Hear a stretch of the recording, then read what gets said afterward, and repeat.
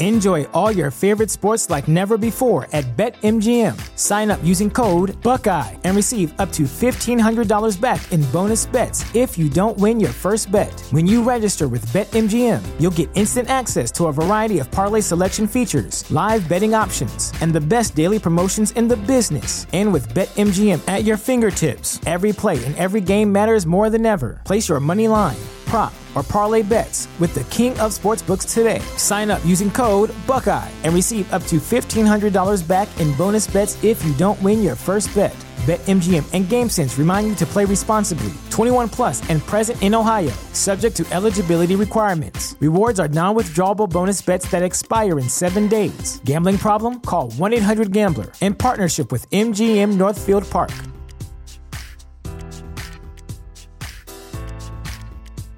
The future is a hefty responsibility and not one that we take lightly. But then taking things lightly has never been what Hefty is about. That's why we've created the Hefty Renew program that turns hard-to-recycle plastics into valuable resources like park benches and building materials.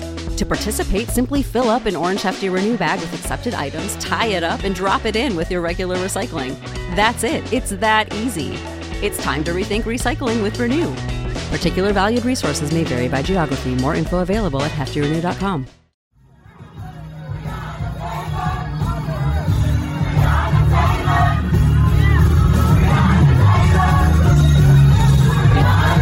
This is Make It Plain. Make It Plain. M.I.P. With Masamela Matfumo. Mark Thompson. Make It Plain. Get woke.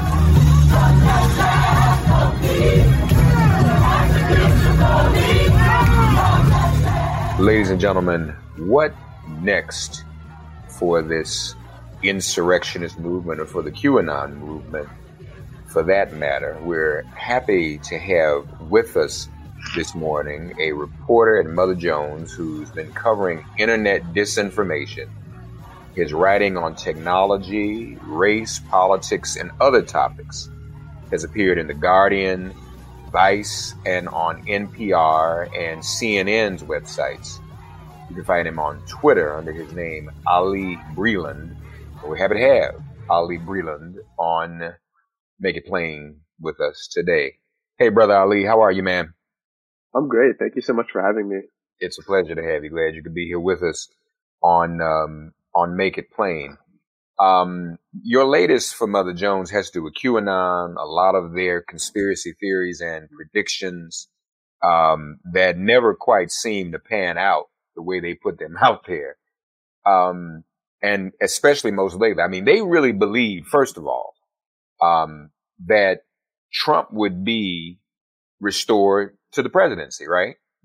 Yeah, absolutely. That's one of the, honestly, like, you know, that sounds pretty wild, but that's probably one of the lesser wild things that they believe at this point. Yeah. Now, I'm not, as many probably aren't fully aware of all these different overlaps and intersections, but what is going on now, and what impact does Parler and some of the changes there, what impact will that have on the QAnon movement? Yeah, so there's a few things going on right now. QAnon believers, people who believe that the government is controlled by a satanic cabal of liberal elite pedophiles, who Donald Trump is locked in a war against, they are sort of at this crisis where they don't have a clear organizing point. They've been kicked off every major platform to some degree. Facebook says that they're no longer welcome. There's obviously exceptions to that because Facebook is not particularly good at enforcing its own rules. Twitter said that they're not welcome. Their sort of main hub, like you mentioned, Parler, which was taken down, was another massive congregation place for them online because this is a primarily online movement, even though it has real world implications. And so they're kind of trying to figure out where to go. So a lot of them have gone to this platform called Telegram, which is known for its encrypted messaging services, but also sort of has this feature that allows people to create public groups where they can post freely like they're using Twitter or something like that. And so on Telegram, people are trying to perpetuate the conspiracy theory even more. They're saying that Donald Trump is like pushing new things, that he is actually still secretly behind the scenes. They're creating all sorts of like bizarre sorts of scenarios where they're combining sovereign citizen conspiracy theories of the 90s and mid 2000s about how Washington DC and the government is actually like a corporation, and they're combining it with ways of QAnon in ways I don't fully even understand. And then the other thing too that's kind of happening that's a little bit frightening is that it sounds crazy, but there are people far more radical than QAnon people. They're neo-Nazis and white supremacists. And those people are trying to latch on to QAnon people and try to bring them into their fold, which is very concerning to see. It is very concerning. As you write in your latest piece, they have a lot of fits and starts. At the inauguration, something was supposed to happen, and it didn't. Were they intimidated by, do you think, the large National Guard military presence? What do you think happened there? Or are they also finding themselves or feeling that they're more surveilled now by the state with everything that happened January 6th? Just what happened there? It's like they sold a big wolf ticket for January 20th. I think it was a couple things. I mean, like, on one hand, I think it was definitely the sort of large military presence. Like, you saw a similar thing happen with Unite the Right, which was different, even though there was overlap. It is important to note the sort of implicit racism of QAnon. QAnon almost tracks with like sort of anti-Semitic blood libel and the protocols of the Elders of Zion to anti-Semitic Jewish conspiracy theories. But the project isn't as inherently, it's racist, but not as inherently racist as white nationalism. So they're different things. But after Unite the Right in Charlottesville in 2017, there was a follow-up event. And the follow-up event was very poorly attended. There was too much attention on it. People saw the negative consequences, just like now how people who attended the Capitol the riots and the insurrection are being arrested. They're being fired from their jobs.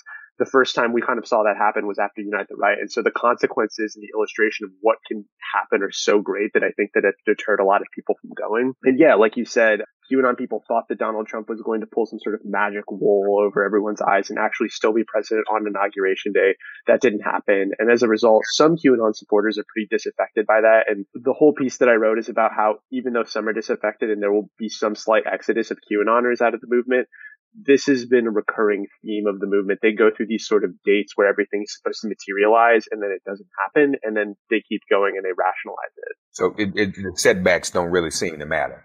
No, they just recreate reality into like contort it whatever they need to. So a lack of accountability with and for their own movement. Obviously. No concept of it. Yeah. So in another piece you wrote, and you alluded to Telegram earlier, you interviewed a Marc-Andre Argentino, a PhD candidate at Concordia University who tracks extremism online. I just want to lift this up and get you to comment on it. You quote him as saying, Telegram appears to be where some of the influencers are going to make their home. In some Proud Boys groups, Parler being shut down has sent tens of thousands or more people to Telegram. All of them are seeking refuge and looking for answers since their Q bullshit lied to them. At least that's one post that I'm reading from, I believe. Correction. Now is our opportunity to grab them by the hand and lead them toward ideological truth. Join their normie chats and show them love and unity. So talk to us about that if you would. So are there Proud Boys, and you mentioned all different segments of this far-right movement. Are there Proud Boys and other segments of that movement that are pissed at QAnon specifically right now and feel kind of misled? No, because people like the Proud Boys have always sort of seen QAnon with a skeptical eye and like understood that it's absurd, which is kind of goofy given how absurd the Proud Boys are themselves. I mean, their name is like the Proud Boys, right? But what they see this chance as is like an opportunity to potentially get converts to harder right positions. So like some people like will yell at me in my Twitter mentions. They'll be like, QAnon is radical, and like it is, right? But I guess there's gradients of radicalness, and so Proud Boys are probably more radical than QAnon people in some ways, and so Proud Boys are trying to recruit them. But Mark was just tweeting the other day too about how other groups like white nationalists and neo-Nazis, which again the Proud Boys have a lot of crossover with, but are not, I guess, like specifically dedicated to neo-Nazism, even though it's like an auxiliary feature of like some wings of the groups. But like hard right neo-Nazi groups are trying to do the same thing that the Proud Boys just talked about in that post you read, where they're trying to go in and they're doing raids several times a day in QAnon groups to bring QAnoners over to neo-Nazism. Is it working? We don't know yet. It's early. I mean, there's a lot of reasons to believe why like it might have some initial success. I've talked to QAnon supporters and they're willing to talk to me But like at the same time, like the fundamental precepts of QAnon are very anti-Semitic. The people that they go after, that they target overwhelmingly, or Jewish people are overrepresented in it. They're not only targeting Jewish people, but that represents like a large amount of the people who they make their enemies. If you question them a lot enough, they'll sort of hint at being anti-Semitic or just outright say anti-Semitic things. And so if you have people doing that, that's the first step towards neo-Nazism. And so neo-Nazis see that and they're very attracted to that. But I don't think we know if it's working yet. It's unclear, but I'm not exactly optimistic about the situation. So what I just read from that post, what intrigued me is where it says, grab them by the hand, lead them toward ideological truths, join their normie chats, and show them love and unity. First of all, I'm making, what is a normie chat? What does that mean? I don't know. So normie is like a term that has, I think it originally started off in dark wings of the internet, like 4chan, where people are very irony poisoned. They only speak through like just aggressive levels of irony, and there's no real sincerity. And what they were talking about is more normal people. So they were referring to people in like mainstream places. And so normie's been co-opted as a broader term that's not just used by 4chan people now. And it's basically a reference to anyone who is not sort of radicalized, or not even radicalized, but inculcated or moved into your specific niche worldview. They don't understand the cool things or the edgy things that you're into. I got you. But then what also stood out to me is this. Join their normie chats and show them love and unity. So, Ali, am I going too far to see some parallel between those very words and Donald Trump going on video January 6th saying, "We love you"? Remember, I thought that was very interesting. These people tearing up the Capitol, and he says, "We love you. It's time to go home." But after ginning him not to go there, but he starts using this terminology of love. Is there something in that love piece in terms of coddling some of these people? Yeah, absolutely. There is a lot like in that regard. Trump has shown a repeated willingness to not want to rebuke anyone who supports him, even if they're some of the most like reprehensible, despisable people. There's reporting about his unwillingness. I mean, we can see his unwillingness to reject neo-Nazis and white supremacists. And there's been reporting that behind the scenes, like these people show him love. And so he's like unwilling to turn them away. And QAnon people are just another example of him. I think even like recently there was like a report I want to say where he was saying that like they sound like good people to me. They want good things. And he's also said versions of that publicly too. So we don't need to rely on backroom reporting to show us this. Yeah, but it just seems to me, it was kind of interesting to me, even the way he said it. And the way it's written here. Like you said, these supposed to be rough and tough, don't take no stuffed characters. But we have to love them. We have to collar. We have to almost baby them. It's like, it goes back to, I do think that like with these sorts of people trying to like, I guess like deprogram or whatever, I don't really like that term, but like, it's important to like maybe not try to aggressively mock them, but they are consenting adults who have picked out and staked out these positions, and they didn't come there from desperation. Some people are truly desperate and they get to QAnon that way, and maybe those specific people do need a coddled hand. But there's so many people I've spoken to who are very clearly of means, who are of privilege, are not desperate people who are not turning to QAnon out of having no other options. They're turning to QAnon because it like justifies a lot of their most egregious beliefs. It gives them a framework for seeing the world in a more easy way. It makes their arguments easier. And I don't have like a lot of sympathy for those people. And I don't think that we need to like look to them with like love or anything like that. Has this movement, the QAnon / Proud Boys / former Parler movement, I guess, and if you put them all together, it has grown since Trump has been in office, correct? Unequivocally. And it's scary too, because it's grown since Trump's been in office. You've seen them do more and more things, but the one thing that's been particularly scary since Biden's win is that these groups were traditionally very splintered, even though there was some crossover. And Proud Boys don't believe in QAnon now, but these groups have all kind of come together and seen each other as necessary bedfellows. Sort of their willingness to work together is more concerning than it's ever been. So just like you're saying, you know, QAnon is never set back by its own failures. Will Proud Boys continue to trust QAnon even at times? I mean, will they still remain bedfellows? I think that the Proud Boys are a little bit more conscious and like strategic operators than QAnon people. The Proud Boys are sitting down to try to like make their movement work in a specific way. They have like an organization as a group. They're leaders. They're like local chapters. There are different things like that. QAnon is, for lack of a better term, more of an organic organization. And so QAnoners are not thinking about Proud Boys in the same way that the Proud Boys is thinking about QAnon as like a strategic opportunity to like get new people in. And I think that the Proud Boys will continue to see the QAnon people as a useful place to try to recruit from and bring new people into. I don't think QAnon is thinking about the Proud Boys in the same way. They just kind of see them as like good guys that beat up Antifa, who they absolutely hate. So, yeah. So this QAnon itself, is it pretty much just online conspiratorialists, or do they get into the streets too and get violent?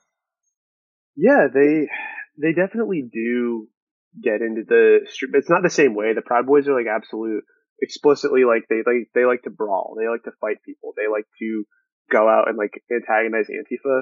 QAnon people don't organize around those kinds of things. You might see QAnon people who are out in sort of paramilitary militia groups walking around, but those kinds of people are there for another reason. They're oath keepers, or they're like a part of some weird right-wing militia. But they've been, their big thing over the past summer was doing like Save the Children type protests, and they've kind of, I guess, receded from doing that.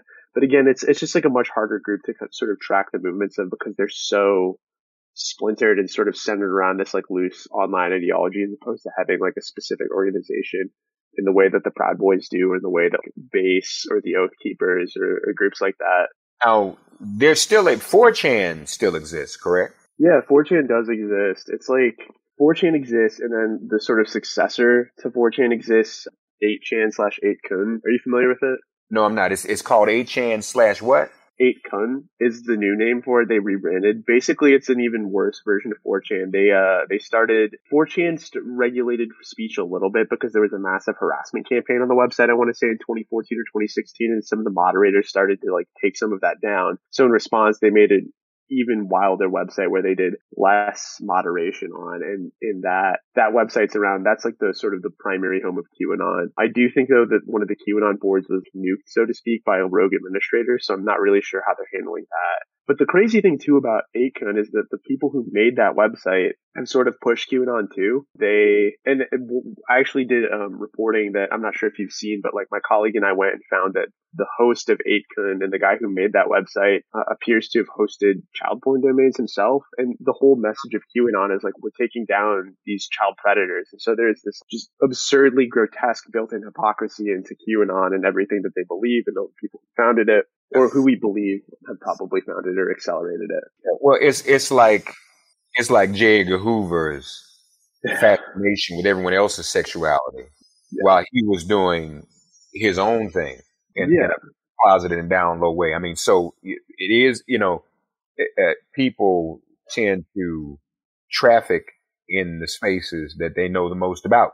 Okay. Yeah. So there's that. But now, and I know you've also written about, social media sites in general and what they have and have not been doing with these organizations. Are we finally, after January 6th, at a place where many of the major social media has banished these characters altogether? Is that accurate or no? It's hard to answer. We're definitely a better place than we used to be, but these companies have made these promises over and over and over, right? Facebook has done like 3 announcements saying that they're going to ban all the Stop the Steal groups that are on their page, on their website. They said the first time they did this was like at the beginning of November, when right after Biden won, they were like, oh, we're banning this. And then they just made an announcement last week. So I don't know why they keep making new announcements, but it's proof that they're not doing a good enough job. But at the same time, they are cracking down in ways that they never have been before. A lot of people cynically, and I suspect this to be correct, I don't know if it is or not, we don't have reporting that shows that it's correct, but I suspect it's true, is that they've made a calculation that it's worth their time to crack down on this content to appease the Biden administration and appease the Democrats who now have the House and who now have the Senate to stave off potential regulation. But the other thing that's important to note is even if they are operating a little bit better, single corporations or like a small cadre of like 3 or 4 corporations should not have this much power in determining how speech moves around the internet and how things operate. And we shouldn't have to rely on these tiny amounts of companies to do what we believe is correct as a society. They're not democratically accountable. They're not electable. There's no way to like actually do anything. Like you can vote with your feet, but that just means not using Facebook. And boycotts, unless they are structured and organized in very specific manners where you have a very important group working towards a singular goal, are very hard to actually achieve. Like, and I don't think that the American public is interested in boycotting Facebook in that way, even if they disagree with Facebook's aims. Yes, I mean, it's too ubiquitous, unfortunately. I mean, exactly.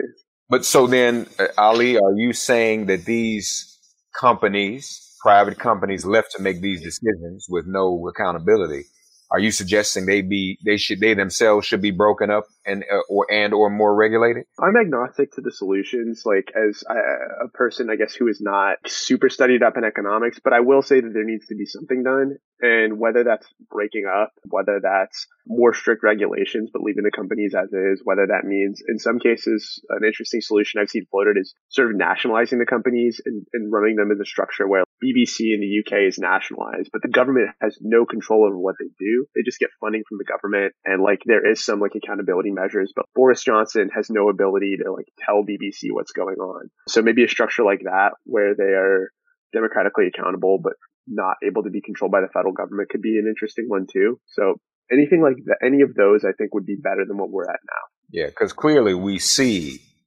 I mean, I know there's the First Amendment and the interest in total freedom. Yeah. But that crosses a line, especially when, so in other words, you can't have a First Amendment that says the government can't regulate speech, but a private entity as powerful as Facebook can. Yeah. That kind of defeats. I don't think that was meant either. We don't want the government to regulate it, but we rather have monopolistic behemoth do it. Yeah, exactly. Think, it's kind of like the Second Amendment. We want people to have the right to bear arms, but we also want people to have the right to carry automatic weapons. I mean, it doesn't add up. And I think that even the government has like recognized that like free speech does not mean literally saying anything. Like free speech, I guess, means that you can technically be racist, but free speech does not like give you the ability to advocate for hate crimes against marginalized groups of people, or just advocate for crimes against anyone at all. You can't like tell people to go kill someone else. That's not okay. I think that's there's specific legal provisions that account for those kinds of things. And so you mentioned other countries. Isn't it true, like even in countries like Germany, you can't even say, right, a lot of the crap that these guys say online here, right? You can't get away with saying that stuff publicly. Am I correct? Oh yeah. It's really interesting, actually. I've done stories where I've come across like sort of neo-Nazi noxious content that is visible in the US. And then I've worked with researchers who will use VPNs to place themselves in Germany, and they found that these companies are aware of this content and they are censoring it in Germany, where they know that these laws are stricter, and just like leaving it up in the US. And I don't know if that's still happening. The last time I did a story like this was, I want to say 2 years ago with Google Plus, but this is something that they definitely are aware of, that they move around in. I don't know what the current state of that is, but yeah, in the past, that's definitely been the case. Yeah. Well, we will continue to watch you. And when you answered one question about how this movement has grown, will it now continue to grow with Parler being shut down, with the failure at the inauguration? Nothing happened, nothing changed. Biden is the president. Do you think this movement or these movements will continue to grow now that Biden is in office? I think that they will. My guess is that they will stagnate, and the reasons are because structurally, like the places they congregate and organize, they're being pushed to the margins. So like there's just way less people on Telegram. There are barriers to entry and how to figure out how to use it. So there's a lot of reason as to why people might not be able to access these spaces to find QAnon, to find other harder right ideologies. However, even though that is the case, and I'm optimistic for that reason, prior to Trump, Fox News would always do the best when in the years where it was like representing the opposition party. When a Democrat was in power, Fox News ratings would go up because people were interested in fighting back against the people in power that they were most frustrated in. And I could see that being a galvanizing force against Biden. I'm not sure where QAnon people would congregate, given that they don't have Facebook in the way that they used to. But that kind of thing is like concerning to see, and something that I'm definitely watching for, even though I'm a little optimistic that it might not grow in the short term. What about Trump? How can he mobilize these troops if he himself is knocked off of social media? What do you predict? What is he going? Is he going to go on Telegram? What do you predict? Or is he already on there? He's not on Telegram. I think he's like launched a lawsuit to try to get back on Facebook, so that's his primary entry point. I don't know what he's going to do because I think Parler was like the last attractive option to him, and he is like very obviously like clearly into his own self-image and making sure that he is seen by the most amount of people. He very clearly places a lot of emphasis on having large audiences and being on TV and things like that. And I think that like to see him go to sort of one of these like quote unquote Bush League social media sites that are pushed to the fringes and the margins would be a very big blow to his ego. But if he is media star for long enough, if he doesn't have a way to get his voice out there, I can see him eventually getting desperate enough to do that and to go to a place like Telegram, to go to another website maybe. We'll see. Parler's also trying to get back up. They've worked out a deal with, I think, a Russian host, and it might be online soon. So that might be where he goes next if they're able to get back up. We'll see how that goes. Russia, of course. Yeah. Always Russia. That's where it happened. And to be honest with you, I'm going to share my own hypothesis with you. So, yeah, I think obviously a lot of people on the 6th got pulled in, and there were a handful of them that knew what they intended to do, and everybody else kind of got caught up with the crowd, I think. Not that I'm excusing them, but, a lot of folks were followers up there. But remember, and we're seeing it now in Moscow, we're seeing demonstrations against Putin. Remember, right before Hillary Clinton left the State Department, there was a major demonstration in Moscow against Putin after one of those sham elections, which he, Ali, held as a grudge against her and was one of the primary motivations to help his unwitting or witting agent, Donald Trump, defeat her. That was an embarrassment. What January 6th did, vis-a-vis Trump and his help, was give Russian state television and Putin the same visual here. So now you had the same visual of a demonstration against the government in the United States, against an incoming president, as he felt was done him, and as he felt Hillary Clinton and Barack Obama, he felt they orchestrated that in Moscow. I want to say 2011, 2012, whenever it was. He felt that they orchestrated that. So this was, and so what's in Trump's incentive of doing it? Like you say, he wants to do everything with Russia. He knows he needs that money. He knows he's indebted to those oligarchs. So Trump can go back now and say, hey, I gave you the visual on January 6th. I mean, I did my job, at least in that regard. I may not have won the election, but I gave you the visual. That's just my own hypothesis as to part of his thinking and motivation for doing that, so he could stay in Putin's back pocket. Yeah, I mean, potentially. There's an interesting symmetry to it. I go back and forth on it because in one hand, like, it does take a level of intelligence to sort of like work the media in the way that he does and to like ascend to these roles. But on the other hand, I don't know, he's having White House chefs make him McDonald's style burgers. I love McDonald's, but it's like I don't know how to think about him or how to categorize him mentally. No, I know it's tough because you wonder, and I mean, I'm not suggesting any genius either. It's not, yeah. But I think that's pretty simplistic. You want an uprising. That ain't hard to manipulate, and that's what he did. And, he might have a person or two close to him, closer than we think. I don't think Jared and Ivanka are totally unsoiled. Hey, Dad, we need this money. We need this $500 million.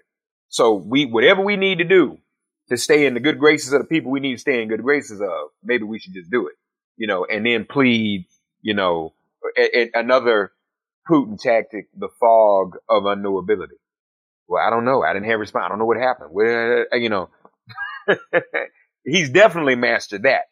What I think instead is not so much him mastering the media in that way, is that the media has been too late and too slow, Ali, in realizing what the fog of unknowability is and how they've been played in it. They've been fascinated with this dude since his inception, rather than cover him objectively. Look at him. Look what he's doing. I can't believe it. It's just, no, this is all part of an enabling of the kind of disaster we saw on January 6th. And now people are late to the party. Well, now we need to ban him. People have been saying that for years. He needs to be banned. But, I think it's more the mainstream media that's been naive. And they've also been enjoying, I think, to some extent, more interest in their sites and their networks because of Trump, because he is that, ongoing rubberneck invoking car accident that everybody wants to see. So hopefully we moved on from that. I'm sorry, go ahead. No, I was just going to say, I do think that he sort of ripped open a hole in the media and showed that there are these fundamental gaps. And I think that unfortunately, I think we're better off where we were in 2016, but there's a lot of things the media, I think, still doesn't understand broadly.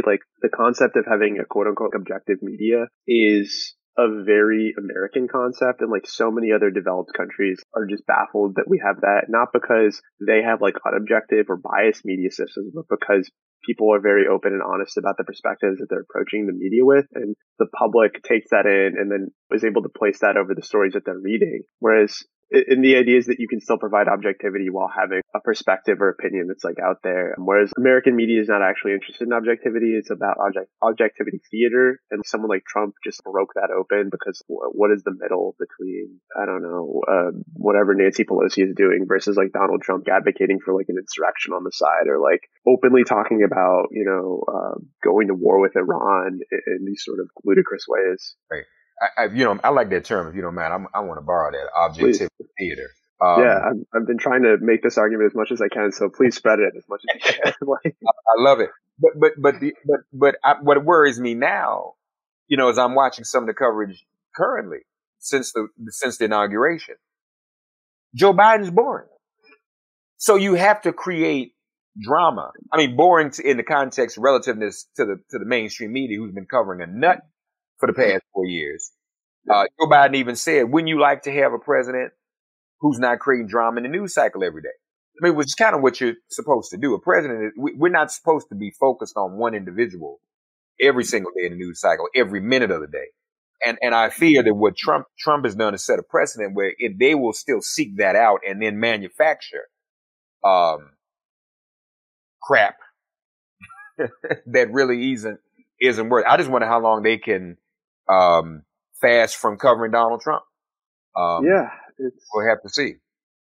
It is, I'm not really sure either, because I obviously am part of the media, but the way that Mother Jones sits down and operates is fundamentally different than how CNN operates, in that or just any magazine, any magazine or a written newspaper is going to behave differently than cable news.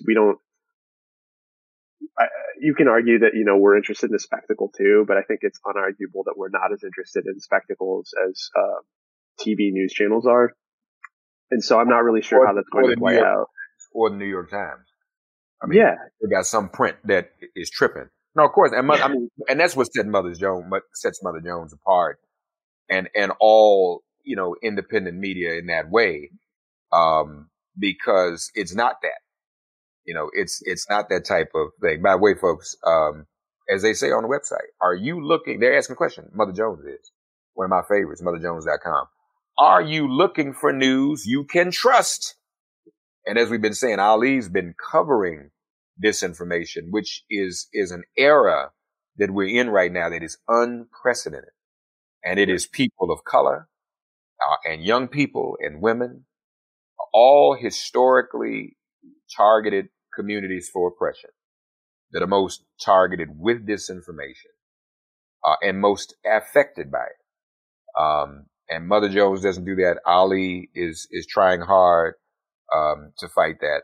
So we ask you to support Mother Jones, and definitely not mainstream, because you don't make a lot of money trying to combat disinformation. That's the other trick to now. That's a whole other thing. If you want to be rich, you join the mainstream media and you help push disinformation and objectivity theater. But we don't do that. They definitely don't do that at motherjones.com. His latest QAnon never made sense, and it will easily make sense of President Biden, because they make sense of whatever they want to pull out of thin air. share this story and sharemellajones.com. And Ali Breland, check him out on Twitter. Ali Breland is his full name. On Twitter, you'll find him there. Great to meet you. Great to talk to you, buddy. Let's stay in close touch. Appreciate your work.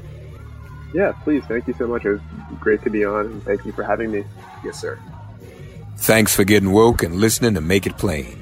Please remember to listen, like, subscribe, and wherever you get your podcasts, please give the show a 5-star rating. And please do spread the word. Let's all continue to pray for each other during this pandemic and this police-demic. If all hearts and minds are clear, it has been made plain.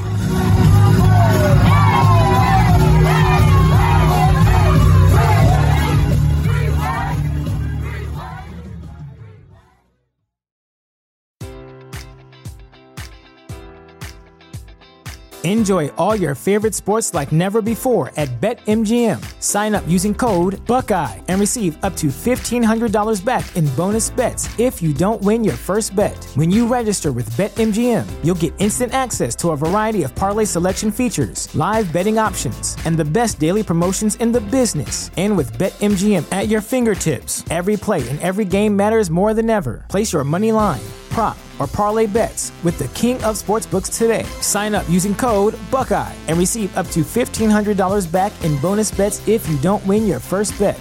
BetMGM and GameSense remind you to play responsibly. 21 plus and present in Ohio, subject to eligibility requirements. Rewards are non-withdrawable bonus bets that expire in 7 days. Gambling problem? Call 1-800-GAMBLER. In partnership with MGM Northfield Park.